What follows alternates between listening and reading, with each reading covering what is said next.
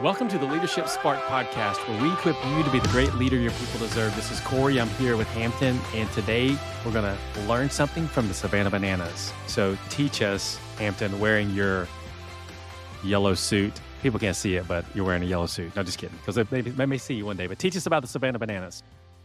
I wish I was wearing a yellow suit. So Jesse Cole, the founder and owner of the Bananas, wrote a book called Fans First, and one of the chapters is called Every Game is Someone's First Game. Another example of that would be every podcast we release, there's someone that's listening this to the very first time, which is why we say, where we equip you to be the great leader your people deserve, and introduce yourselves. Maybe you listen to this every day and you have the context. Okay, Hampton and Corey, we know it's you, but there's somebody new listening, which is why we introduce ourselves. And for the Bananas, it's why there's certain things that they do, because they're always thinking about, okay, there could be someone new joining us. So an example on your team as a leader, maybe you have a team and maybe you have 3 or 4 people that have been on it for a while. You have relationships built, you have inside jokes, you kind of mess with each other and throw jabs at each other at times, just because you have that relational capital. But I've been on a team before where that happens, but then someone new has joined the team and it's their first day, their first week, their first 6 months, and they don't get it. They're a little bit behind.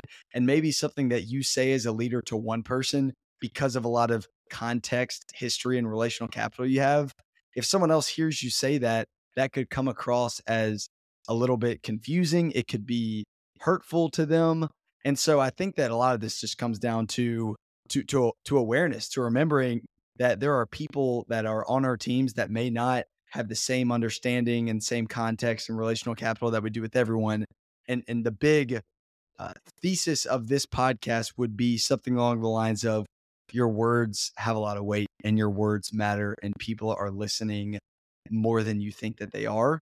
So being aware of your surroundings, aware of people on your team and how they perceive the words that you say is really important. Yeah, that's such a powerful tip. I'm thinking that I'm going to remember today's game may be the first game for someone, or today's experience may be the first experience for someone on our team, regardless of how long they've been there. And so I think that's a great advice, Hampton, for people to be able to think through that frame when they're thinking about leading their team, and not assume that everyone is at the same place, everyone has the same context, but take the time as a leader to individually and corporately, depending on the situation, provide the context, get everyone up to speed.